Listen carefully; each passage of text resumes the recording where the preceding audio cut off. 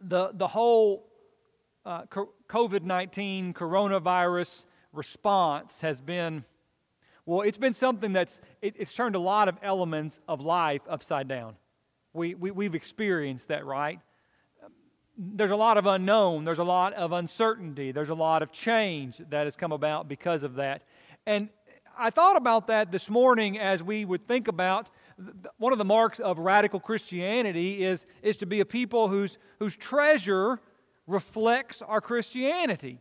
And what we do with our treasure, and Brian's words this morning, couldn't have been more on point about those things. I was looking at a survey that the Jenkins Institute did amongst churches of Christ, and it said that 50% of congregations of churches of Christ, use their terminology, either experience growth or no decline in their contribution, which is great over the last 5 months as we've had this coronavirus. But when you look at that number, it depends on if you're a glass half full or glass half empty. It's saying that 50% of congregations have experienced a decrease in their average weekly contributions. Now this becomes a big issue for two reasons. Maybe you could think of more, but I know it becomes an issue for two reasons that we want to think about as marks of our Christianity. Number one, because even in the midst of a pandemic, the Lord's work continues. The Lord's work doesn't stop. I know there are parts of our lives that if we've hit the brakes and if it's been a full stop, but I'm going to tell you the Lord's work doesn't stop. And part of the Lord's work is the funding of the Lord's work. Over in the book of Ecclesiastes, in Ecclesiastes 10 and verse 19, Solomon says, money is the answer to everything. Did you know it's in your Bible? That's in your Bible, Ecclesiastes, right? You read it. It's right there, Ecclesiastes chapter 10 and verse 19. Now, of course, he's not saying that money is the ultimate answer to everything. But he is saying that whatever you're going to talk about doing in life, there's a financial component that you're going to have to talk about. So sometimes people say, well, I get so tired of talking about money. I do too. I really do. But we have to talk about it. We have to talk about it on the grand scale, and we have to talk about it in regards to the smallest of things, right? If you want to, you want to talk about, you want to talk about having a meal, you're going to have to talk about money. Or how are we going to pay? How are we going to pay for that food? How are we going to pay for those plates? How are we going to pay for those forks? Who bought the cheap plates? So on and so forth. We have to have that conversation, don't we? And there are those small things in life where they just kind of take care of themselves, but that's because somewhere way back somebody had the conversation. So this is an issue for the church, and especially as we come into this, so what is this going to be like? You think about Forest Park in particular as one of the sponsors of one of the largest mission efforts in the nation or in the world, Latin American missions, right? There are still children who need to be fed. There are still preachers who need to be trained. There are still preachers who need to be sent out. There are still commitments that need to be honored. You want to talk about a body that's dependent upon free will offerings. That's what we do here, right? That's what God's people do. This is just dependent on the goodness of people and the goodness of their hearts. So what are we going to do when all of a sudden all these churches that are supportive of this great work, they aren't coming together? And are they going to continue their contributions? And are they going to continue their donations to the work? It's a real issue. All the way from Latin America down to the smallest of congregations that may even say, how are we going to pay the light bill during this time? These are things that we have to think about and we have to give consideration to. Because I'm just going to tell us, if a church is actively pursuing the Great Commission, if a church is going forward with the work of the Lord, they're going to have to spend some time considering money. That's just the reality of the world that we live in. You want to send more missionaries? How many of us want to send more missionaries into the world? Everybody raise your hand. You're going to have to come up with some money to do it. How many of us want to feed more children? Everybody, you're going to have to come up with some more money to do it. How many of us want to pay the electric bill? If you don't raise your hand, we're turning the air off. You're going to have to come up with some money to do it. That's what Solomon's trying to say, right? When he says money is the answer to everything. So this is one of those things where we have to look at this as a church and say, this is the world that we live in. But it's a big deal. Even if all that wasn't the case, it's a big deal because what we do with our treasure is an indicator of our spiritual walk. Jesus said there in Matthew chapter 6 and verse 21, "For where your treasure is, there your heart is also." This understanding that you may give large sums of money without your heart being in it, that's true. You possibly could do that. But I'm going to tell you, if your heart doesn't belong to God, then that offering will be meaningless. But when your heart really belongs to God, we will come forth with offerings of sacrifice before Him. One of the great concerns is we've talked about the danger of spiritual damage in our lives through all this COVID-19 time within our congregation and really within the brotherhood as a whole, is this danger that people are going to step back in their faith. This idea that we're going to continue to prosper, which, by the way, I know that there are some of you who have not prospered during this time. I get that. I know that there are some of you who have gone through really hard times and the loss of jobs and the cutbacks, all of that. I also know there's a whole lot of us who have made money during this time, right? I haven't missed a check, except I got one big extra one from the government. And whatever you think about that, I still got it. You got it too. I've made money. So the danger is that we'll continue to prosper, but that we will fail to honor God with that prosperity, simply because of, it's just an unprecedented time. That's dangerous. Can I tell you, as we have considered these things, one of the most encouraging things, especially early on in this whole process, I loved watching you and the lengths that you have gone to make your offerings. I mean, whether it's writing checks and putting it in the mail, it's going up and putting them in the box, it's making a special trip to the church building, it's figuring out this online giving. How do we do this? It wasn't easy, right? As it has been for all of our life, where we take a plate and we put it in front of somebody's face and say, you don't want the plate to go past empty. Sometimes I came to a Fish Sunday and I'd already given for the month, and I was like, just keep on passing the plate. I always felt weird about that, right? People are going to think I'm not giving. Right? Now it's nobody knows. And yet throughout all that time, our contribution, in spite of the fact that I know that some of you have struggled during this time, really hasn't changed a bit. We have continued to go forward and to press forward. That's awesome. But what that is an indication. It's an indication of a people who understand that what we're doing is not just putting a check into a plate, but that we are literally making an offering before a God who is worthy even of our treasures. And there is a world of difference in those two things. I've got lots of bills that I pay because if I don't pay the bill, then they'll stop with the service. That is not what we give to God. We make an offering of the things that He has blessed us with because He is worthy. All these thoughts in my mind as we think about what does it mean to give in the midst of a pandemic, and it made me think about 2 Corinthians chapter 8. Now you know that 2 Corinthians chapter 8 and chapter 9 are one of these sections of Scripture where Paul is going to write to the church at Corinth about this collection that he's been taking up, right? He's taking up money for these poor brethren who are in Judea. And he's trying to encourage the Corinthians to actually come through on their commitment. He said, you were one of the very first people to say, oh, yeah, we want to be in on this. Well, now I want to encourage you to actually come through on what it was that you said you wanted to be a part of. And one of the ways that he tries to encourage them is he says, well, let me tell you let me tell you about the Macedonians and what they have done. One of the greatest tools that God has given us to provoke and to encourage one another is one another.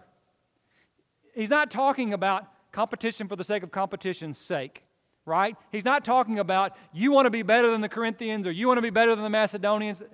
He's talking about using the efforts of other people to drive us to deeper spiritual heights. I hope that we've all experienced that. I hope that we're all being a part of that in our lives.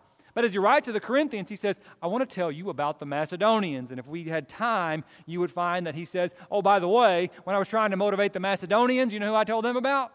The Corinthians, right? It's this reciprocal relationship where we ought to be pushing each other forward. So, brethren, he says in verse 1, brethren, we wish to make known to you the grace of God which has been given in the churches of Macedonia. Now, I love the language here, and you're going to have to understand the context.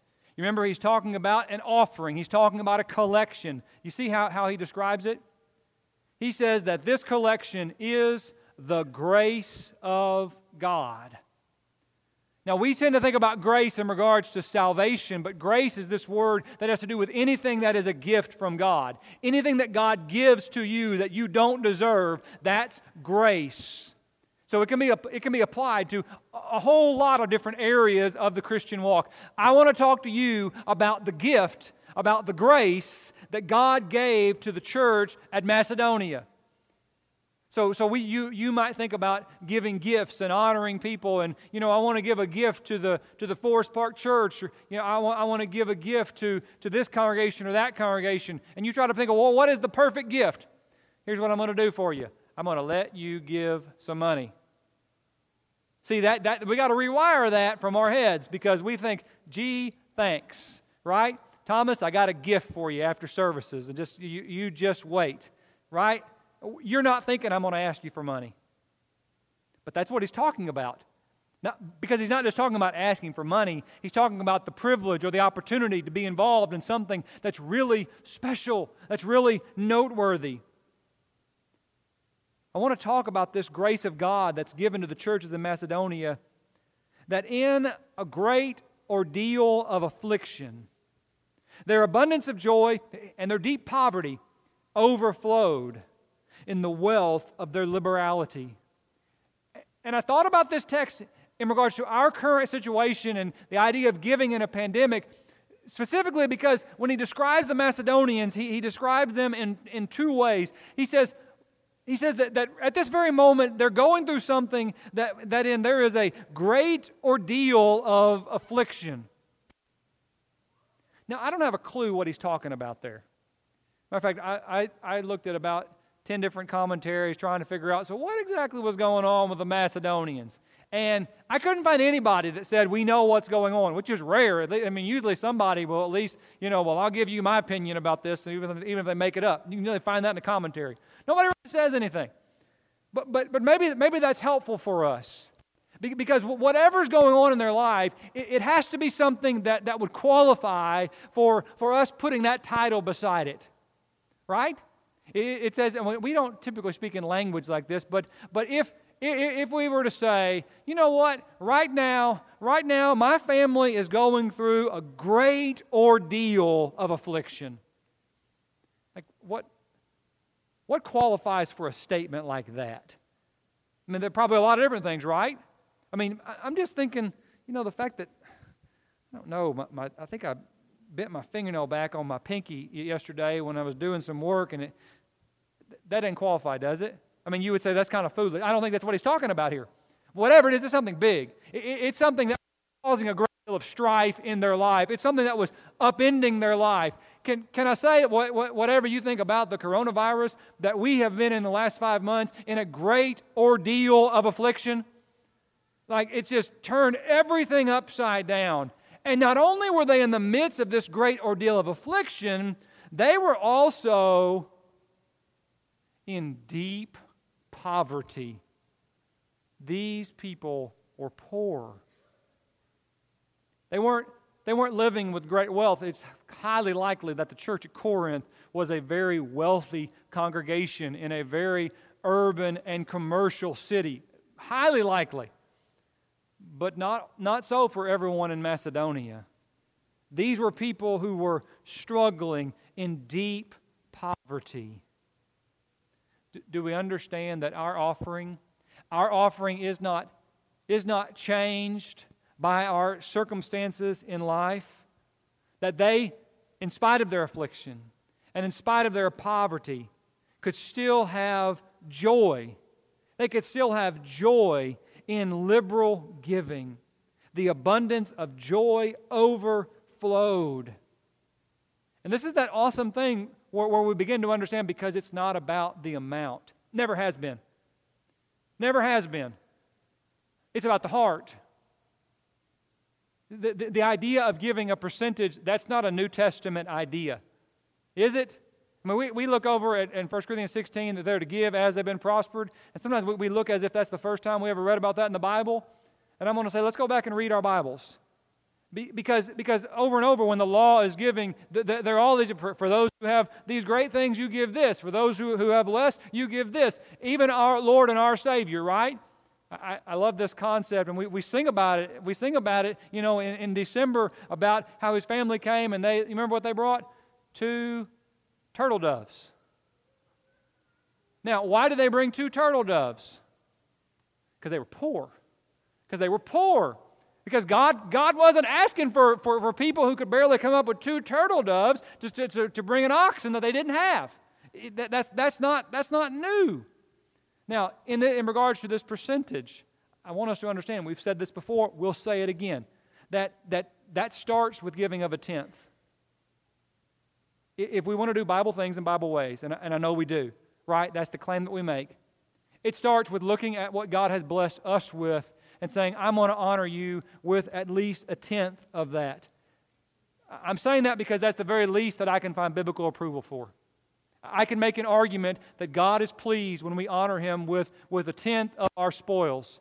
All the way back to the time of Abram, coming back from war, you remember? And he comes, and there is Melchizedek, that king, that priest of the city of Salem, and he honors him with 1/10. Now, where did he get that idea? Did he get it from the law of Moses? No, the law of Moses hadn't even been given yet. The idea of giving 1/10 is not an old law versus new law principle. It's a biblical principle. Okay? I can make that argument. Somewhere between 1/10, I could go all the way up to 100% if you wanted, with the widow who gave her 2 mites, but I don't really want to go there. So somewhere between that 1/10 and that 100th, and if you want to go below 1/10, seriously, and Brian said you have to think about this, so we're going to have to think about this. If you want to go below 1/10 in your offering before God, then you're going to have to embrace a thought process that says, I will decide what is acceptable to God, and He'll be good with it. We wouldn't accept that in regards to any other area of our worship. We wouldn't accept that in regards to how we partake of the Lord's Supper, or how we pray, or how we sing. It's just inconsistent to say, now I'm going to do it with our giving because this comes close to home. So these people, even though they were very poor, their joy overflowed at the fact that they could be a part of this gift. For I testify, he says, that according to their ability and beyond their ability, they gave of their own accord, begging us with much entreaty for the favor of participation in the support of the saints. This is just a cool passage about understanding what's at the heart of a radical disciple. And what does it mean to truly reflect Him with our possessions? They begged for the favor, for the privilege to be a part. They were looking for reasons that they could give and not for reasons that they need to get out of giving. I love that. See, that's what I've seen in so many of you as you've gone out of your way and you've been over backwards to make sure that you weren't just, not missing a check, but that you were actually making an offering. These were the people that whenever they were trying to raise support for the brethren at Judea, that everybody else looked at and said, they're going through a hard time. And really, I mean, they don't have any. Let's just not bother them. We've all thought that about different folks at different times, right? People, I mean, the truth is, people have probably thought it about you at times, right? When Shelley and I first got married, we couldn't figure out why in the world every time our parents came, they would buy groceries and bring them to our house. What's the deal with that, right? Now I know they were concerned we were dead.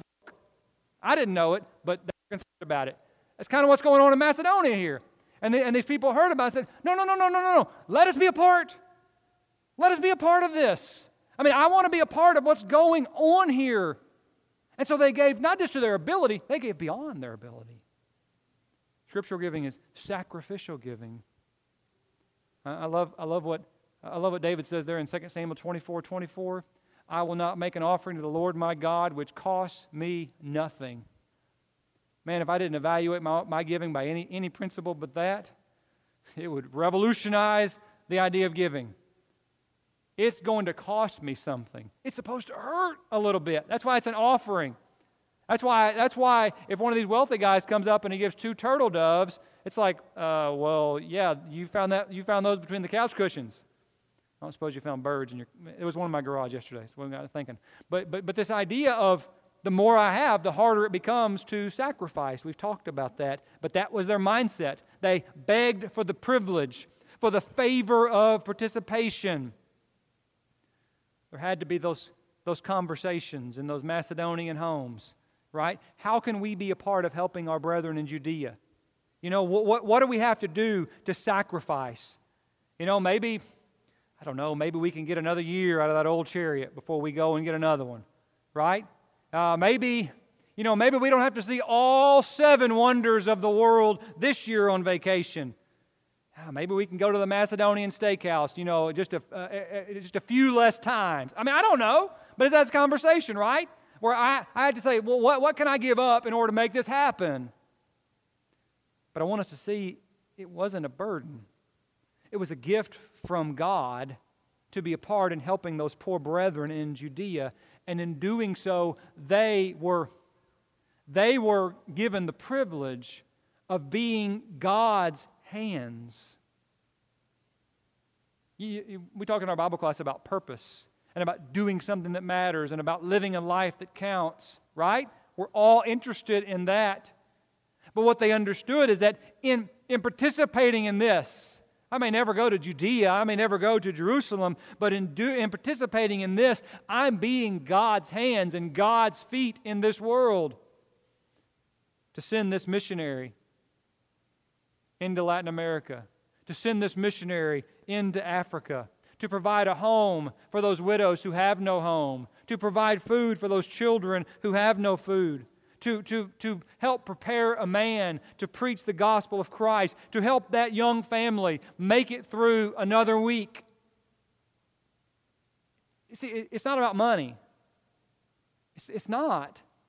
It's about this privilege of saying, I'm going to be a part of the Lord's work. I'm going to honor Him through those things. And this is what they got. This is what they understood that enabled them. You may be saying, well, I just don't know. I mean, yeah, sounds good. And listen, what they understood, that manifests itself even in what they did with their checkbook, was that they knew this isn't about money, that this is about God. Not only as we had hoped they gave, but they first gave themselves to the Lord and then to us by the will of God. See, this is not really about money. This is about God. Our offering really isn't about a dollar sign. It's about the worship of a worthy God. This isn't about our situation of life and whether there is a pandemic or whether there is not. The discussion is really about, do we believe that God is worthy? This is not about money. This is about every element of our life and seeing that larger picture, that in those stressful moments, in this great affliction that they were going through, that you find yourself going through, in those stressful moments when it's going to shine through what we really believe, when it might be just as easy just to set it aside for a while. It's in those stressful moments where what we really believe will come through. How do you speak to your spouse? How do you prioritize in your life? How do you respond to that bad boss? How do you treat your brethren? What do you do with your money? Not just when it's easy. This is that 1 Peter stuff we talked about in Bible class. Not just when it's easy, but when there is great affliction upon you. Do you have a God that's bigger than that moment? Do you have a God that's bigger than that relationship? Do you have a God who's bigger than a worldwide pandemic? Well, what we do will say something about what we really believe about the answer to that. And so my plea as your brother is that we humble ourselves in every way that we possibly can. That we humble ourselves and that we seek forth this mission to proclaim, I believe that God is. I believe that God is here. And I believe that God is living. And I believe that God is powerful. And I believe that God is worthy. And there's nothing that happens in my life. I want to say that again so that you take that to as extreme of a point as you would like. And there's nothing that happens in my life that changes my conviction in those things and my determination to proclaim those things. For some of you this morning, you need to come to Christ. You need to come and to submit yourself to His will. You need to repent. You need to be baptized and have your sins washed away. Some of you need to return. It may mean that we need to repent. We talked about this last week. It may mean that we need to repent of taking our treasures and honoring ourselves before we honor God. I know that happens because I've done it. We should be ashamed. We are not worthy, but He is. It may mean in the midst of great affliction, we simply need to bring our burdens to Him. Friends, if you have a need this morning, just as those Macedonians and those Corinthians had a need, you come to the cross of Jesus Christ, and it is there and there alone that you will find hope, but hope you will find that is everlasting. You come this morning as we stand and as we sing.